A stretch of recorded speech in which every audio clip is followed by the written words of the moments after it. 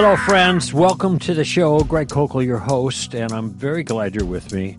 I have something I want to share with you as I start the show out today. It's something I'm going to read, and it's a speech somebody else gave.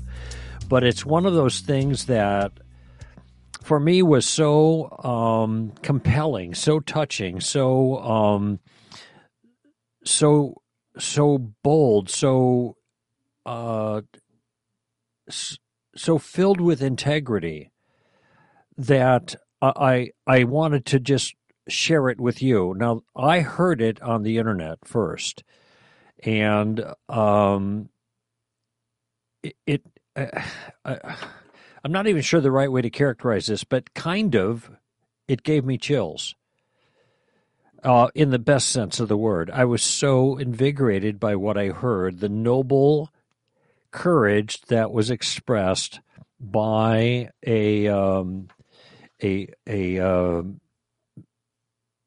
let's see.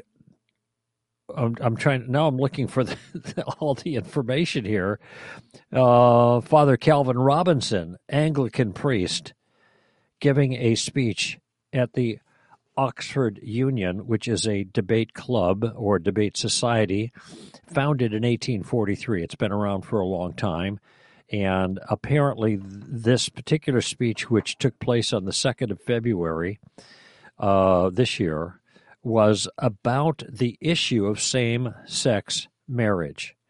And what's curious about this is every individual, let me just see here, maybe not, there were two on one side of a debate regarding same-sex marriage and two on the other side, and this was about same-sex marriage being supported or rather affirmed in the church. That would be the Anglican Church. So the Oxford Union hosted a debate, and the resolve is this house supports same-sex marriage in the church. Thursday, 2 February.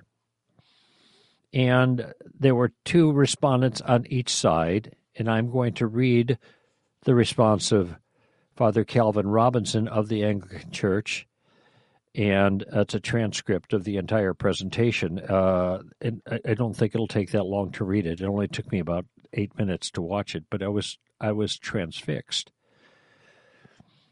It isn't that this piece is so articulate. It isn't like I was spellbound by the cleverness. I was captured by the clarity and the courage. By the clarity that Calvin Robinson had as a Christian man of the cloth.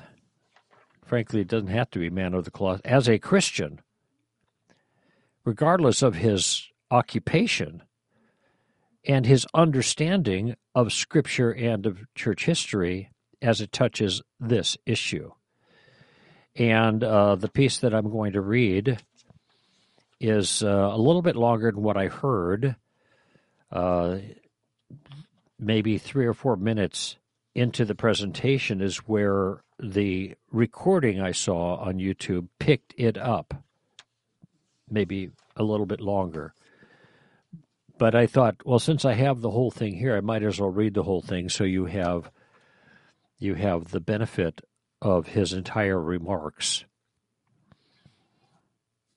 And frankly, it doesn't require any kind of editorial response by me. I can't improve on, as I said, the clarity nor the courage that was represented here in this presentation. All right? The cover letter simply says, and I get this from Dr. Robinson's website, he writes, below is the transcript of my speech at the Oxford Union debate on the Feast of the Presentation of the Lord in opposition against, quote, the House supports same-sex marriage in the church. Dr. Ian Paul and I, now I'm not sure if Dr. Ian Paul was Anglican priest or not, probably not. Nevertheless, he was with Calvin Robinson, Father Robinson, against the Bishop of Buckingham and the Bishop of Dudley and the Bishop of Worcester. So the ones who were speaking in support of the resolve the House supports same-sex marriage in the church were all bishops of the Anglican Church. Just so you know. I'll tell you the results of the debate, how the vote fared when I'm done reading this section, but I'm just going to jump in with Calvin Robinson's remarks. Thank you for the invitation. It's a genuine pleasure to speak here tonight, and I'm happy to see that the Oxford Union is still able to stand up for diversity of thought and opinion and defend free speech even in the stifling atmosphere of 21st century academia. Well done. I struggled with this one. I've not slept much all week. I don't get stage fright. I don't get nervous when I go on TV, and I'm used to public speaking. I've already done the Cambridge Union and Durham Union in the past couple of months with no problems whatsoever, but there's something different about this one that has been causing me real anxiety. Someone kindly sent me Luke 12:11 and 12. Here he's quoting from that passage. And when they bring you before synagogues and the rulers and the authorities, do not be anxious about how you should defend yourself or what you should say, for the Holy Spirit will teach you in that very hour what you ought to say. But why the anxiety? We are up against the authorities, 3 bishops from the established church. That means either I am wrong, and Christians have been teaching incorrectly on marriage for 2,000 years, or we have church leaders attempting to drag the church into apostasy. The consequences are severe. This debate is not just happening within this chamber. The House of Bishops is debating this very topic as we speak. There's a growing number of vocal bishops who want to change the church's teaching on marriage, the result being the spiritual neglect of Anglicans up and down the country. I may have trained at the last remaining sound Anglican seminary in the country, just up the road at St. Stephen's House, but I'm only a newbie deacon. Perhaps I'm wrong on this, so let's consult people far wiser than me, starting with the Church Fathers.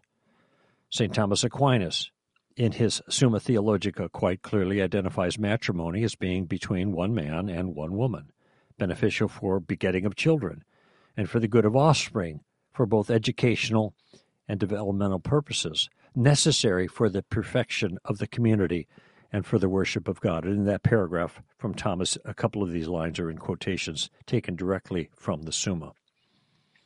St. Paul describes marriage as, therefore a man leaves his father and his mother and clings to his wife, and they become one flesh, in which he is mirroring the language of Genesis, where God tells man and wife to be fruitful and multiply. Both Aquinas and Paul refer to matrimony as a sacrament, a holy mystery in which one man and one woman are joined together in conjugal union with the potential to be blessed by the grace of God with children, to start a family for the worship of God. People will argue, we know more about sexuality now than we did then. Maybe so. But are you then suggesting God knew less than we do now? For either all of Scripture is God-breathed or it isn't. Either we believe Christ or we don't. Let's refer to another source, the Book of Common Prayer, one of the Anglican formularies, an authority of liturgy, and a catechism in the Anglican Church. The prayer book lists 3 ordained reasons for matrimony, and here is a citation from the prayer book. First, it was ordained for the procreation of children, to be brought up in the fear and nature of the Lord, and to the praise of his holy name. I think that's supposed to be nurture of the Lord. Secondly, it was ordained for a remedy against sin and to avoid fornication. that such persons as have not the gift of continency might marry and keep themselves undefiled members of Christ's body. Thirdly, it was ordained for the mutual society, help, and comfort that the one ought to have of the other, both in prosperity and adversity. Then he says, if we look at the wider church, the Catechism of the Catholic Church defines matrimony as, and here's the citation from the Catholic Catechism, the matrimonial covenant by which a man and a woman establish between themselves a partnership of the whole of life is by its nature ordered toward the good of the spouses and the procreation and education of offspring. This covenant between baptized persons has been raised by Christ the Lord to the dignity of a sacrament. And then he cites, this is referred to as marriage in God's plan. Now he continues, are we looking, he asks, to alter the catechism of just the Anglican Church? Or should the Catholic Church get with the times too? 2,000 years of Christian doctrine, 4,000 years of Jewish doctrine cannot be altered at the whim of a few liberal bishops. What is God ordained cannot be adjusted to suit our liberal, progressive worldviews. Marriage is heterosexual and monogamous and should be open to the possibility of children. The Bible backs all of this up. It's very clear throughout on this matter. Marriage is between one man and one woman for the purpose of procreation. Sex outside of marriage is a sin. That is the same for heterosexuals as it is for homosexuals, although the Bible is also very clear that same-sex sexual relations are abhorrent. And before some smart aleck starts asking me if I'm wearing mixed fabrics, there is a difference between moral laws and ceremonial laws. Christ came to fulfill the old laws. Both the issues of marriage and homosexuality are addressed in the New Testament, in Paul's epistles, but also in the Gospels. Jesus talks of marriage in Mark and Matthew, both in the context of heterosexual union. So, my question to the bishops would be, do we not believe in the authority of the Scriptures anymore? Can we pick and choose which parts of the gospel we adhere to? The church is Christ's bride. Jesus is described as the bridegroom so that we may know how he relates to us. Two grooms would be pointless. Christ is already in union with the Father and the Holy Spirit. It is us he is inviting in. Two brides are what we're looking at here. The church is attempting to marry itself and leave Christ out of the picture. We are talking directly about undermining God's plan as he has revealed it to us. We are replacing his authority with our own. If marriage is no longer between one man and one woman, are we open to the idea of polygamy? We disregard the heterosexual aspect. Why not the monogamous aspect too, if love is love? Who is to say 3 men in a relationship is not more loving than 2? And I'm sure someone will echo those dreaded words tonight, love is love. This is about marriage, the sacrament of holy matrimony, not directly about love. Too many people who utter those words have a confused understanding of love.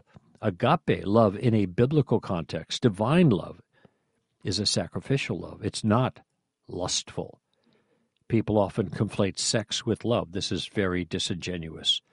Then, of course, atheists often parrot the words God is love, again, without any understanding. Yes, God is love, and he sets the terms, not us. Let me just say it again because this might be missed. Yes, God is love, and he sets the terms, not us. Another one we'll hear plenty of is inclusivity. Shouldn't the church be more inclusive? Again, it's a play on words people use to virtue signal, to appear good rather than being good. The church should absolutely be inclusive. Christ spent time with tax collectors and prostitutes, but it is they who went away changed, not he. We are fallen, and therefore we are all sinners.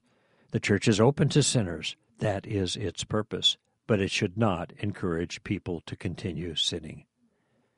Our duty as clerics is to help lead people to Christ, to lead them away from sin, not to embrace and affirm sin.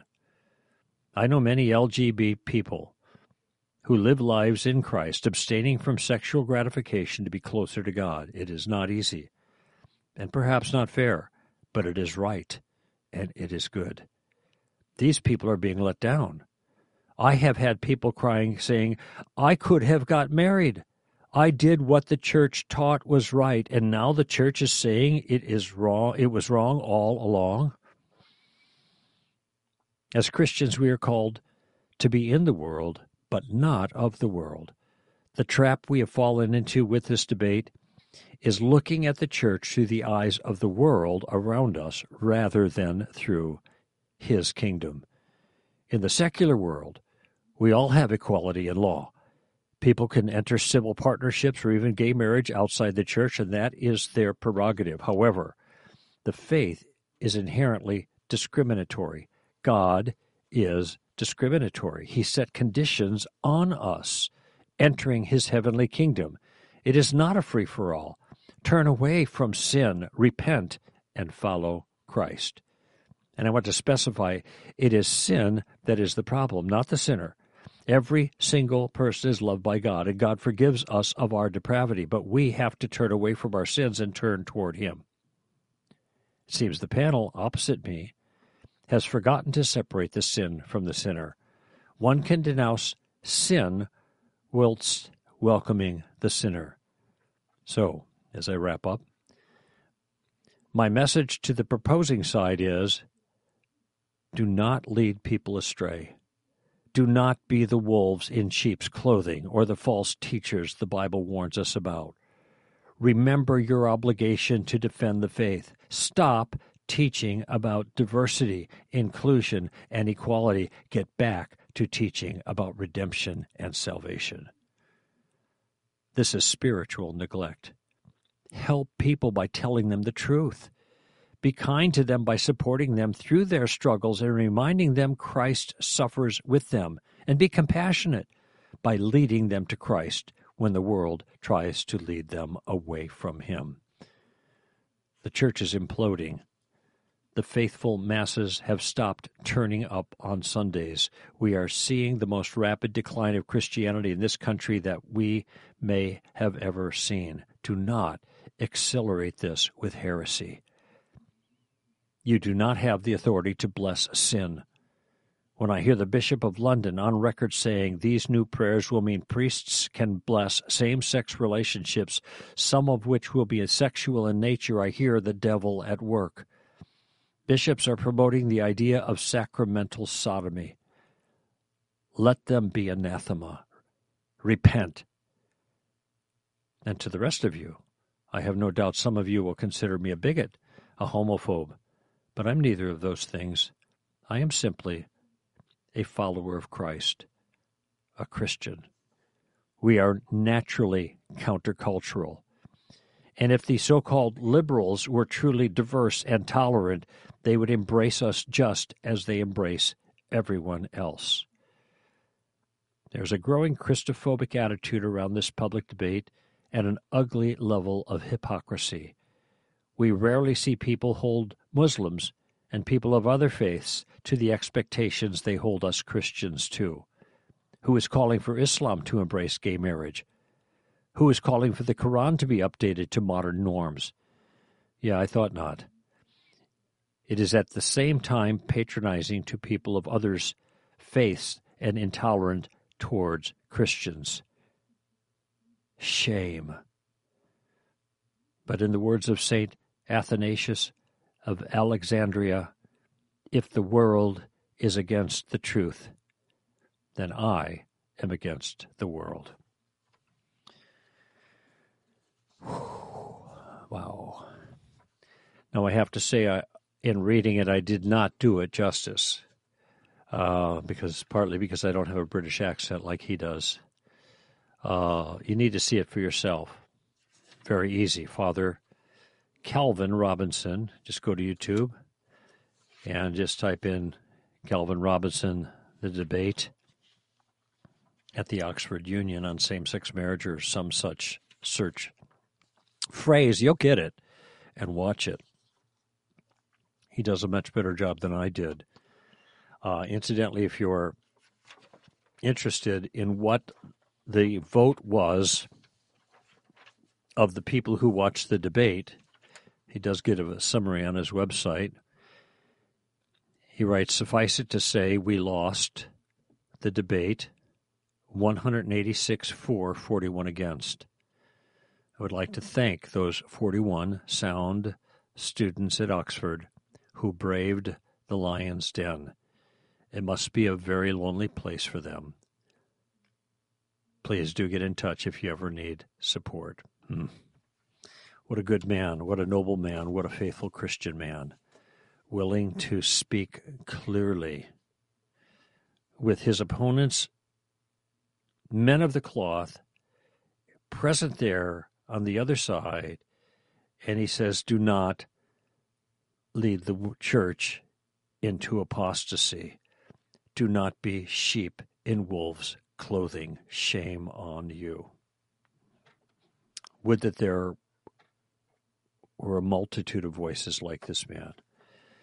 Gracious, kind, respectful, but completely to the point regarding the issue at hand, mincing no words, making the truth clear. Powerful. Let's take a break, and we'll return here in a few moments at Stand to Reason. I'll get to your calls. Would you like a Stand to Reason speaker to speak at your church or event? Greg, Alan, Tim, John, and I, Robbie Lashua, are available both in person and online. Just email booking@str.org to schedule us today. We can address a wide array of topics, from bioethics, gender issues in science, to theology, philosophy, and how to respond to other worldviews, all from a biblical perspective. Whether it's a Sunday sermon, Zoom conference, or YouTube live event, our skilled and engaging speakers can be there, either physically or virtually, with the goal of equipping Christians to effectively influence the culture for Christ. To read our bios and learn more about the topics we cover, visit str.org. Then email booking@str.org to schedule Greg, Alan, Tim, John, or me, Robbie, today. As a high school teacher, I always had a red pen close at hand. When I wasn't in front of my students teaching a lesson, you could find me assessing assignments, grading essays, and evaluating exams. The red pen played a crucial role in the educational development of my students. With it, I questioned their assumptions, exposed their errors, and challenged them to think critically. You see, a good teacher doesn't merely tell his students that they're wrong. A good teacher shows his students why they're wrong so they don't make the same mistakes twice. He corrects because he cares. Last year, I was scrolling through social media, and frankly, I was discouraged at all the bad thinking that undergirded much of what I was reading. Then it hit me. What if someone applied the red pen to this flawed thinking? And Red Pen Logic with Mr. B was born. In the last few months, Red Pen Logic has grown in popularity. Through our engaging and shareable educational graphics and videos, we are helping people, especially young people, assess bad thinking by using good thinking. And we have a lot of fun in the process. So here's your homework assignment. Like the Red Pen Logic Facebook page so you don't miss our next graphic. And subscribe at the Red Pen Logic YouTube channel so you don't miss a single video. Class dismissed.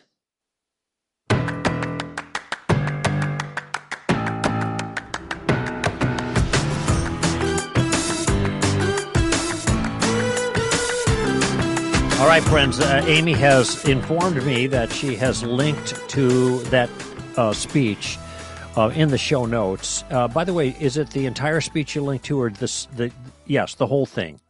Because I initially heard just this last half, which was, gosh, so powerful. But there's the whole thing, and it's certainly worth it to listen to it. And obviously he does a much better job giving his own speech than I did at reading his speech. And I felt myself, in a sense, getting a little bit of annoyed and giving a different kind of more forceful, aggressive inflection to some of the statements than he gave. It was very, very balanced. And as you look at the comments, which I did, a few of them, even not one non-believer said, I don't believe in this stuff, and I'm not a Christian, and I think he was an atheist, but he said, I thought this man did a great job. And he gave a very fair characterization, and I didn't have any sense of bigotry from him or homophobia or whatever, which are the standard attempts to disqualify somebody's view by calling them a name. Ad hominem, it's an informal fallacy. By the way, just a reminder, our last reality of this season, which started in September, October, November, then February, March, April. Our last one will be in Augusta, Georgia. That's our southeastern event, and that's going to be April 21st and 22nd. This has been a great event. I've seen it 5 times plus a dress rehearsal. So I've seen it 6 times, and I still am not tired of it. It's fabulous. So I encourage you to go to realityapologetics.com. Remember, we have Jay Warner Wallace, we have Jason Jimenez, we have Mary Jo Sharp. We have our whole team there for the the Friday night presentation. The hosts of that evening, Alan Schleman and Tim Barnett, and they're doing a very special thing called the Friday Night Reality Show. It's like a talk show, and for the whole evening with different guests and commercials and the whole thing. And it's just great. It's just great. So be sure to sign up at realityapologetics.com. Just a reminder, Alan Schleman is going to be speaking April 14th and 15th at Redeemer Bible Church in Spotsylvania, Virginia. And Tim Barnett will be at Mount Airy Bible Church in Mount Airy, Maryland on Saturday and Sunday, April 29th and 30th. He'll also be in Calvary Chapel, Olympia, Washington on May 3rd. Amy Hall will be doing a live Q&A on STR's Facebook on Wednesday, May 3rd, so that's about a month.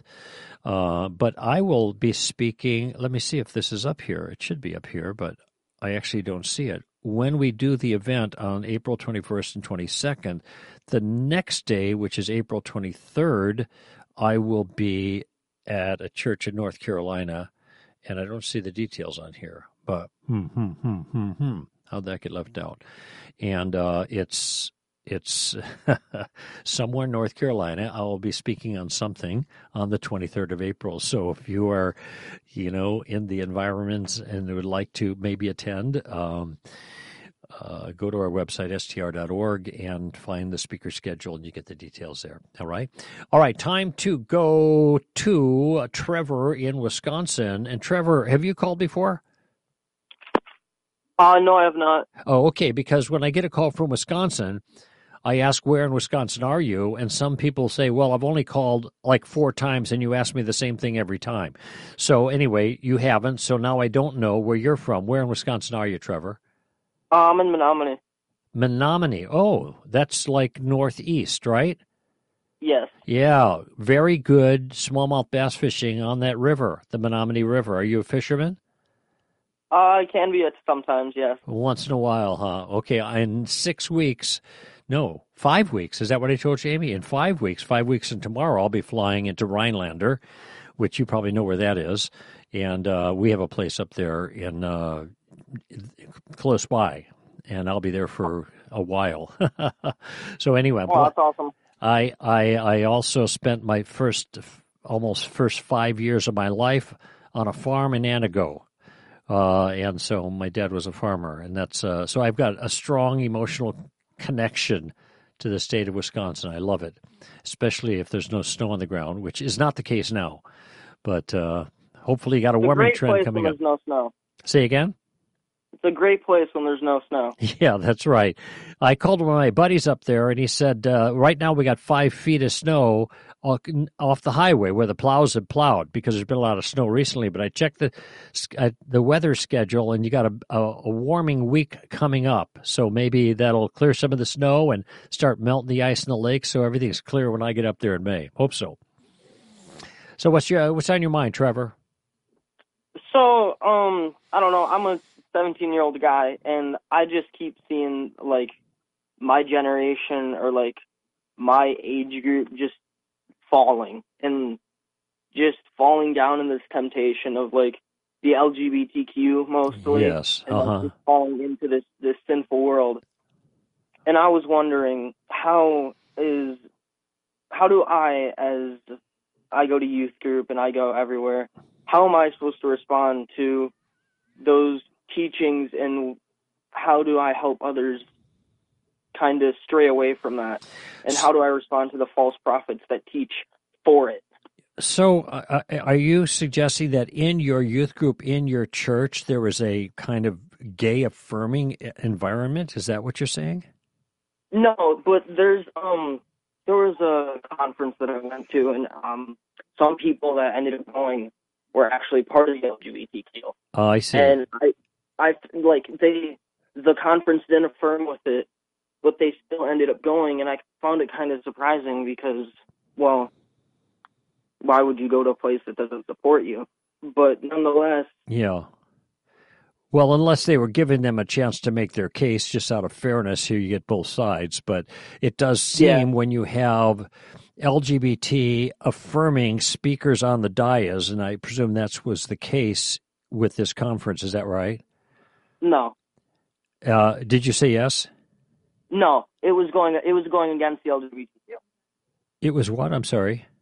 It was going against the LGBTQ. Oh, I see. Okay, so well, that's a good sign that there are people who are willing to stand up. And I don't know how much you caught my opening commentary, which wasn't really a commentary. I was just reading a speech from a minister in England from the Anglican Church, speaking out clearly against affirming same-sex marriage in the church, and for all the right reasons. But he was very courageous in calling a spade a spade. I think this is a great example of how we as Christians ought to be addressing this issue. And if you didn't hear what I had to say, or most of it, or whatever, I think you came on board when I was right in the middle of the commentary.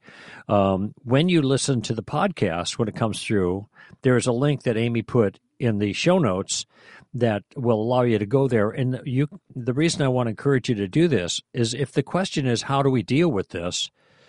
My response is, you deal with it the way Calvin Robinson dealt with it. That is, you speak graciously but clearly in a no-nonsense way about what God has planned, purposed for not just his people, but for all people, but especially his people.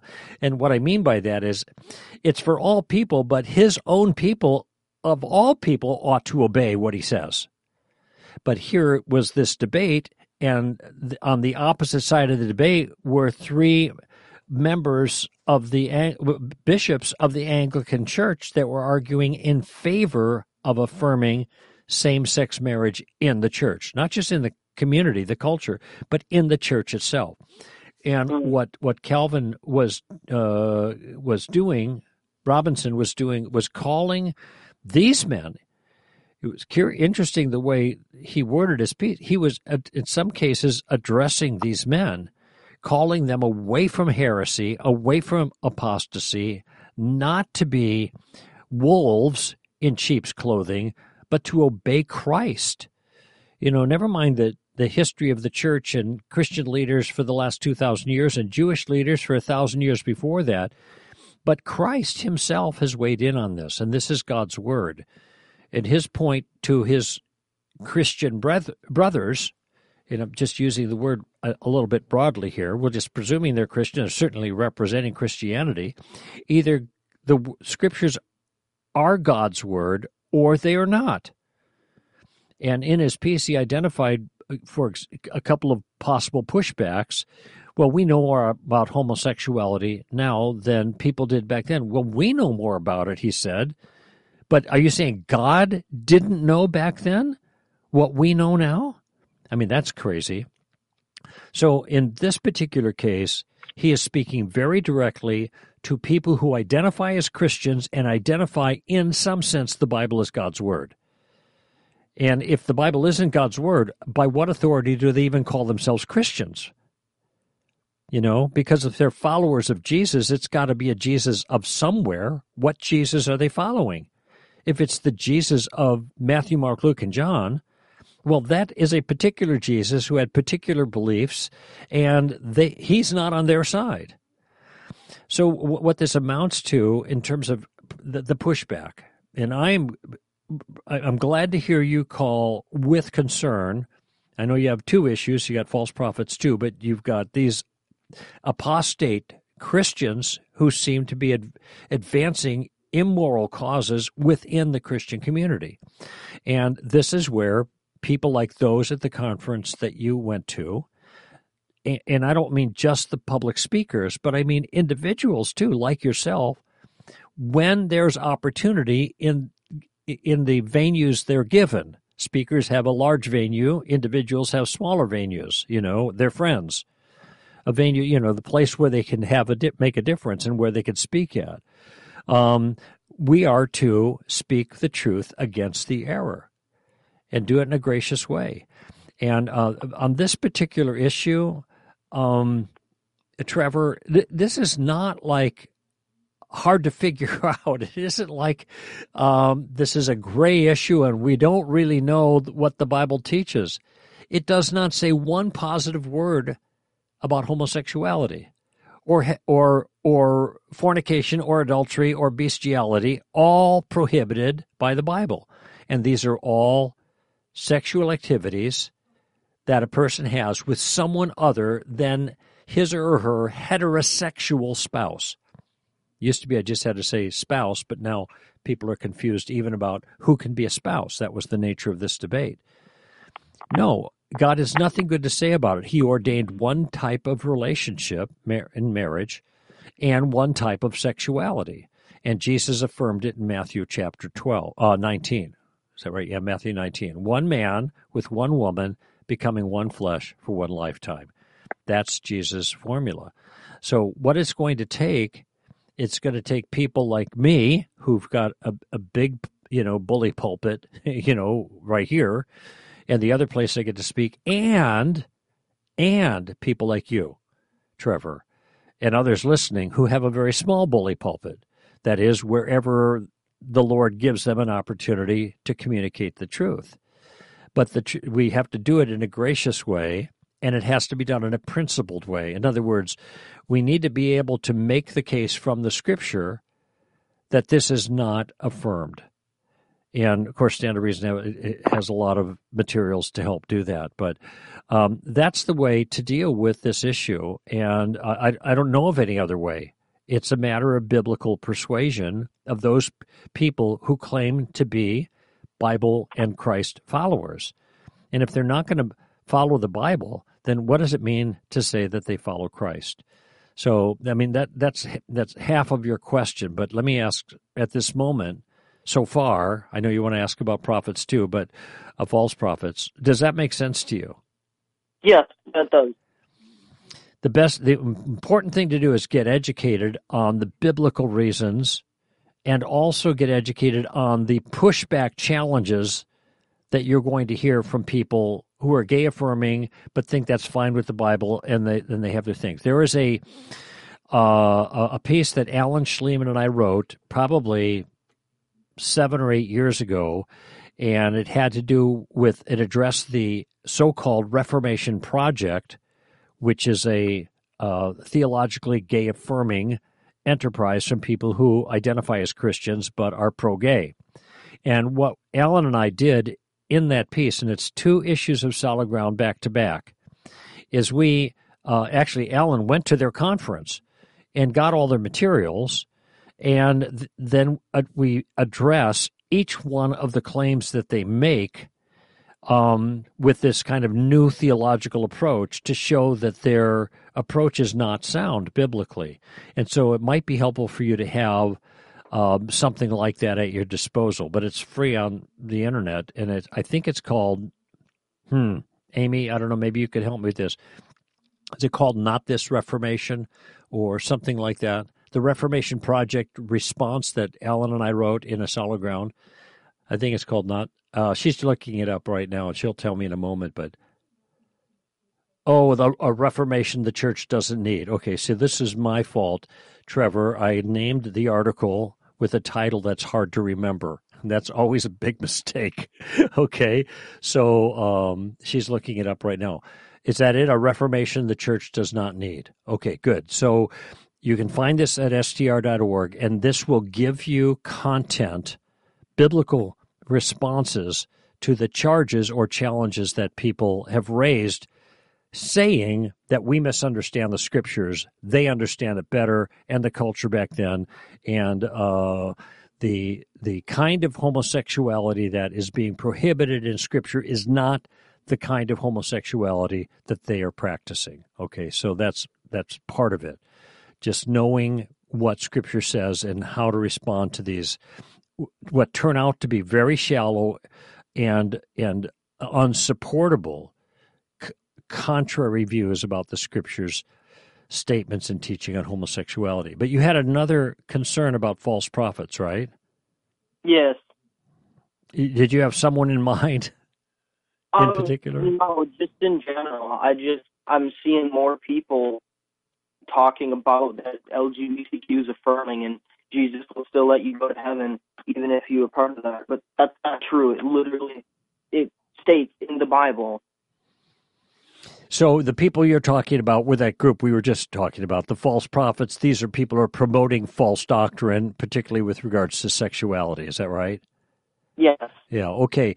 There's one other thing I want to recommend, and this is 2023. So 2021, I think it was the November issue of Solid Ground. So every other month I write an article or someone on my team helps me with that. And we send it out to people who receive our stuff. Do you receive our stuff or no? I do. Okay, good. So you probably have received it if you were on board with us at the time. But you can go back and check it out online if you don't have it handy. And the title of this article is called "The Legend of the Social Justice Jesus." Now, the reason that I suggest this is because of something you commented about a few moments ago, and I think I heard you right. Jesus being loving and accepting and all that other stuff, And so if we're really following Jesus, we ought to be supportive and encouraging of same-sex relationships and all of that, because that's the loving thing to do. And what I had as a goal to accomplish in that article, the legend of the social justice Jesus, is to make clear what Jesus, according to Jesus, what he did not come to do and what he did come to do. And I think there's a complete distortion on this particular issue. In as people talk about Jesus, casually, they don't know what they're talking about because they haven't read Jesus. And even people who are good Christians sometimes make statements, well, he came to campaign for the poor and the disenfranchised and stuff like that. But he still was he still observed the law. So it turns out that this had nothing to do with the reason that Jesus came. What I'm trying to do is give a very clear picture according to Jesus and according to those people who spoke for him. And when I mean those who spoke for him, I mean like the angels, Gabriel, who spoke for him, and John the Baptist's father, Zechariah, when he's prophesying what he said about John the Baptist and what John the Baptist said about Jesus, and in all of these authoritative individuals in the Gospels, what did they say about Jesus? That is very different from what the public is saying about Jesus now. So I was thinking that article might help you have a clear picture of why Jesus came and why he didn't come. Jesus wasn't this easy peasy, mamby-pamby, love everybody kind of guy. This guy spoke hard, he lived hard, and he got a lot of people angry at him. He got himself killed, for goodness sake, but he was willing to do so because of standing for the truth. So this characterization of Jesus being loving and accepting of everybody there is no support for that in the text. Jesus was loving and accepting of those who came to him with a repentant heart. Didn't matter whether they were rich or poor. It didn't matter whether they're powerful or not powerful. He chastised the poor as much as he chastised the rich. I mean, here's all these people that coming after he fed the 5,000, they wanted another free meal. Read about it in John chapter 6. He said, you're just coming to get a free meal. Don't hunger after the bread which perishes. Hunger after the bread that does not perish. I am the bread of life. That's the famous bread of life discourse. Anyway, the point I'm making is you get a lot of pushback from people who do not know what Jesus said about his own purposes. They hear what Jesus is all about from other people in the culture, and then they distort Jesus and they make him an ally of their immoral causes. So I just wanted you to be aware of that. Does that help? Yes, it does. Thank you. Okay, buddy. And I hope the sun comes out for you pretty soon, Trevor. Oh, yeah, sure do. So do I. Okay, take care. Thanks for the call. Yeah, you too. All right, bye-bye now. All right, let's do a quick break, and we'll come back and for another call from Colorado. What if I'm wrong? Have you ever asked yourself that question? There are times when we feel confident about our convictions, but there are other times, if we're being honest, when we encounter doubts that leave us wondering if we got it all wrong. This has caused many to deconstruct their faith. If you can't give a why to your faith, you won't be able to give a why not to your doubts. In other words, if you don't have a Christianity anchored in what's true, you will always be at the mercy of your doubts. That's why we're excited to announce this year's Reality Conference. Our theme is Seek and You Will Find. We will equip students to navigate their doubts by seeking answers to their toughest questions. Because when you seek answers, you find truth. It's time to examine the foundations of our faith, because a strong faith requires a strong foundation.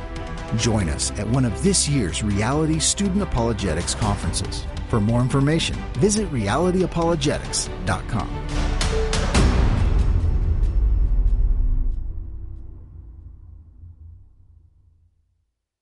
If you've gained anything from listening to Stand to Reason, I'd really be thrilled to hear from you. I love to take your questions, of course, but I also want your feedback. So here's what you can do. Head over to iTunes or wherever you listen to podcasts and leave us a rating and a review. That kind of thing really helps us to get the word out so more ambassadors for Christ can find the show and become equipped to stand confidently. And you never know, I might just give you a shout out on the air to show you my appreciation for your positive review. I value you as a faithful listener. I look forward to reading what you think about the show. Thanks.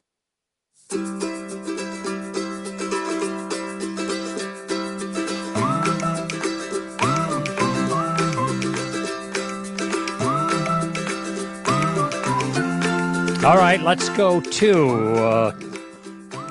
you just changed something. Is it still Kevin in Colorado? All right. Hello, Kevin in Colorado.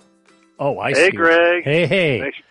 Thanks for taking my call. That's Strategic okay. partner here. Love your work. Thank you, and thank you for your support and encouragement. You're welcome. That's really great. That's the least I could do. And so we have time for your question on time.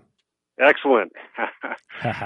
So one of my favorite topics to talk about, but I'm not an expert in it. But I listened to your podcast from a couple weeks ago on this, a couple of shows ago, and I was recalling when I listened to William Lane Craig's talk on this. I think I did get free from you guys many years ago. Oh, that's right. Yes, we distributed it. To me, it was one of the most elegant talks that I'd ever heard. It was so well done and very persuasive, too, about God's relationship to time. I had two questions on your comments because I don't remember exactly what Craig said at this point in time. But okay. You had said there's no good reason to accept the A theory of time. And the pushback I generally get... No, the B theory. There's no good reason to accept the B theory. Bad, yes. Remember, B for bad, right. Yep, I got it. The B theory of time. But the pushback I get when I say something like that is that, well, Einstein is the reason to believe the B theory. And what would be the reason? I need more than a name. Well, yeah. The whole theory of relativity and all that's based on this notion that time is a fourth dimension that can be traversed. Well, if time can be traversed, that means time is passing. And that's the A theory, not the B theory. In the B theory... Go ahead. I guess I mean you can go back in time in theory. You can traverse it like a dimension. Isn't that the B theory, this dimensional aspect of it? No, the B theory is the idea that there is no temporal becoming. In other words, things are not happening. Yeah. You don't the awareness that we have that time is passing is an illusion. That's the B theory. There is no temporal becoming. There are no tensed facts. There's no past and present. There are just a series of things that are fixed. It's like the block theory, B for block. Right. Okay, and the best characterization comes from C.S. Lewis, who I think was mistaken on this, but he gave a great characterization of God's relationship to time in Mere Christianity. And then he took history, as it were, all the events of the universe and history, whatever, as being like a book. And if you think of a book, so you've got a novel there, whatever book you have, let's just Gone with the Wind, okay? Now notice there are only relationships, logical relationships of before and after. There is not any temporal relationships before and after because no time is passing. The book is sitting there in front of you. Nothing's happening. No character is becoming something else and going through these things. You just flip the pages. You can flip forward and backwards, and you could look at different slices of a character's experience. But of course, experience, I mean simply what the words describe take place, and you could read that 100 times. You could read it backwards. You could read the back and then the front, and so there are no temporal relationships in a book because nothing is actually happening. All the words just sit there, and all the facts of the story just sit there. There is a before and after, so you have before the Civil War and during the Civil War and after Civil War, but those are logical relationships, not temporal ones, okay? Because there's no time in the book. What was that book I said? The Civil War book. What was the title? Yeah, I don't remember the title. Gone with the Wind. So and so that's the B theory. Okay. But that means our experience of time is an illusion because characters in the book do not experience the passage of time. Right. What a character is the full sense of whatever from the beginning of the book to the end of their existence, all kind of together. So you can't take one page out of the book and say this is the whole of the individual person that we've been reading about. This is just a slice in the larger block. But it seems to me that I am myself fully and completely at this point in time. And I don't sustain my identity by adding up everything in the past and everything that's in the future, theoretically, to make a me. Yeah, I agree. I'm definitely an A theory person, but so I'm going to need to restudy the B theory a little bit. Yeah. The second thing that I remember Craig saying that I thought you didn't mention in the previous call, which I think is the most fantastic part of Craig's talk, is I thought I remember him saying that he did actually create time at or around the Big Bang, and that the cool thing there was that before God created, let's say, the Big Bang, he was outside of time in this sort of arguably superior state, and he decided to create time and descend into it with us as his first act of love towards us, in some sense. His first sacrifice towards us was to enter time, and from that point on, live with us in time. Yes, that's right. And even the language in time and descend down that you use, we have to understand that these are just figurative, right? And a lot of people think, he's in time. They think of it like a box, and now you're constraining him. Actually, if God is temporal, he is free to do things. If he's not temporal, he doesn't do anything, even from his own perspective, because the minute he does something that he hadn't done the moment before, then he's temporal. Okay. Agreed. And so what you just described is Bill's view. Okay. He believes that God was not temporal prior to creation because nothing was happening. Okay. Yeah. And I think one way to think about it is time is what keeps everything from happening at once.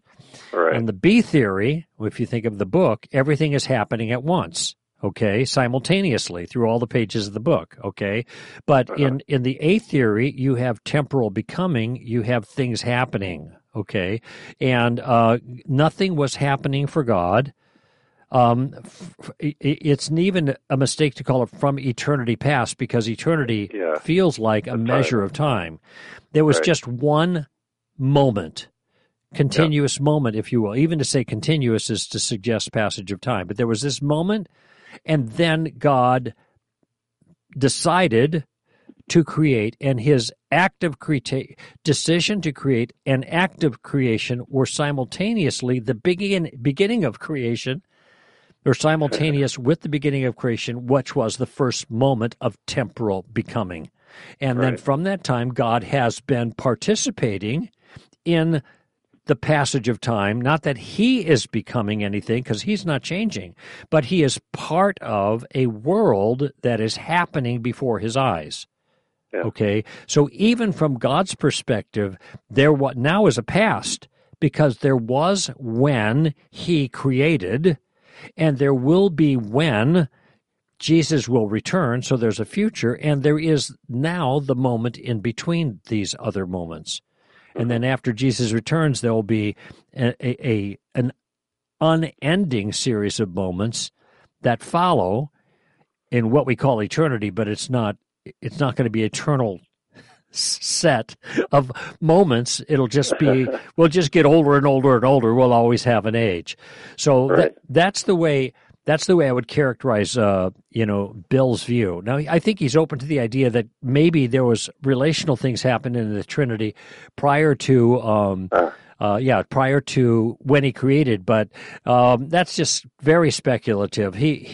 I think he's committed to this idea that God was timeless until creation, and then entered into time, so to speak, metaphorically speaking, and participates in temporal becoming or activity, with us experiencing the passage of time as well ever since then. So that's Bill's view, and it's also my view. I was quite persuaded by that God, Time, and Eternity tape that we sent to you so many years ago. Hey, thanks for the call, Kevin, and time to go here. Greg Kokel for Stand to Reason.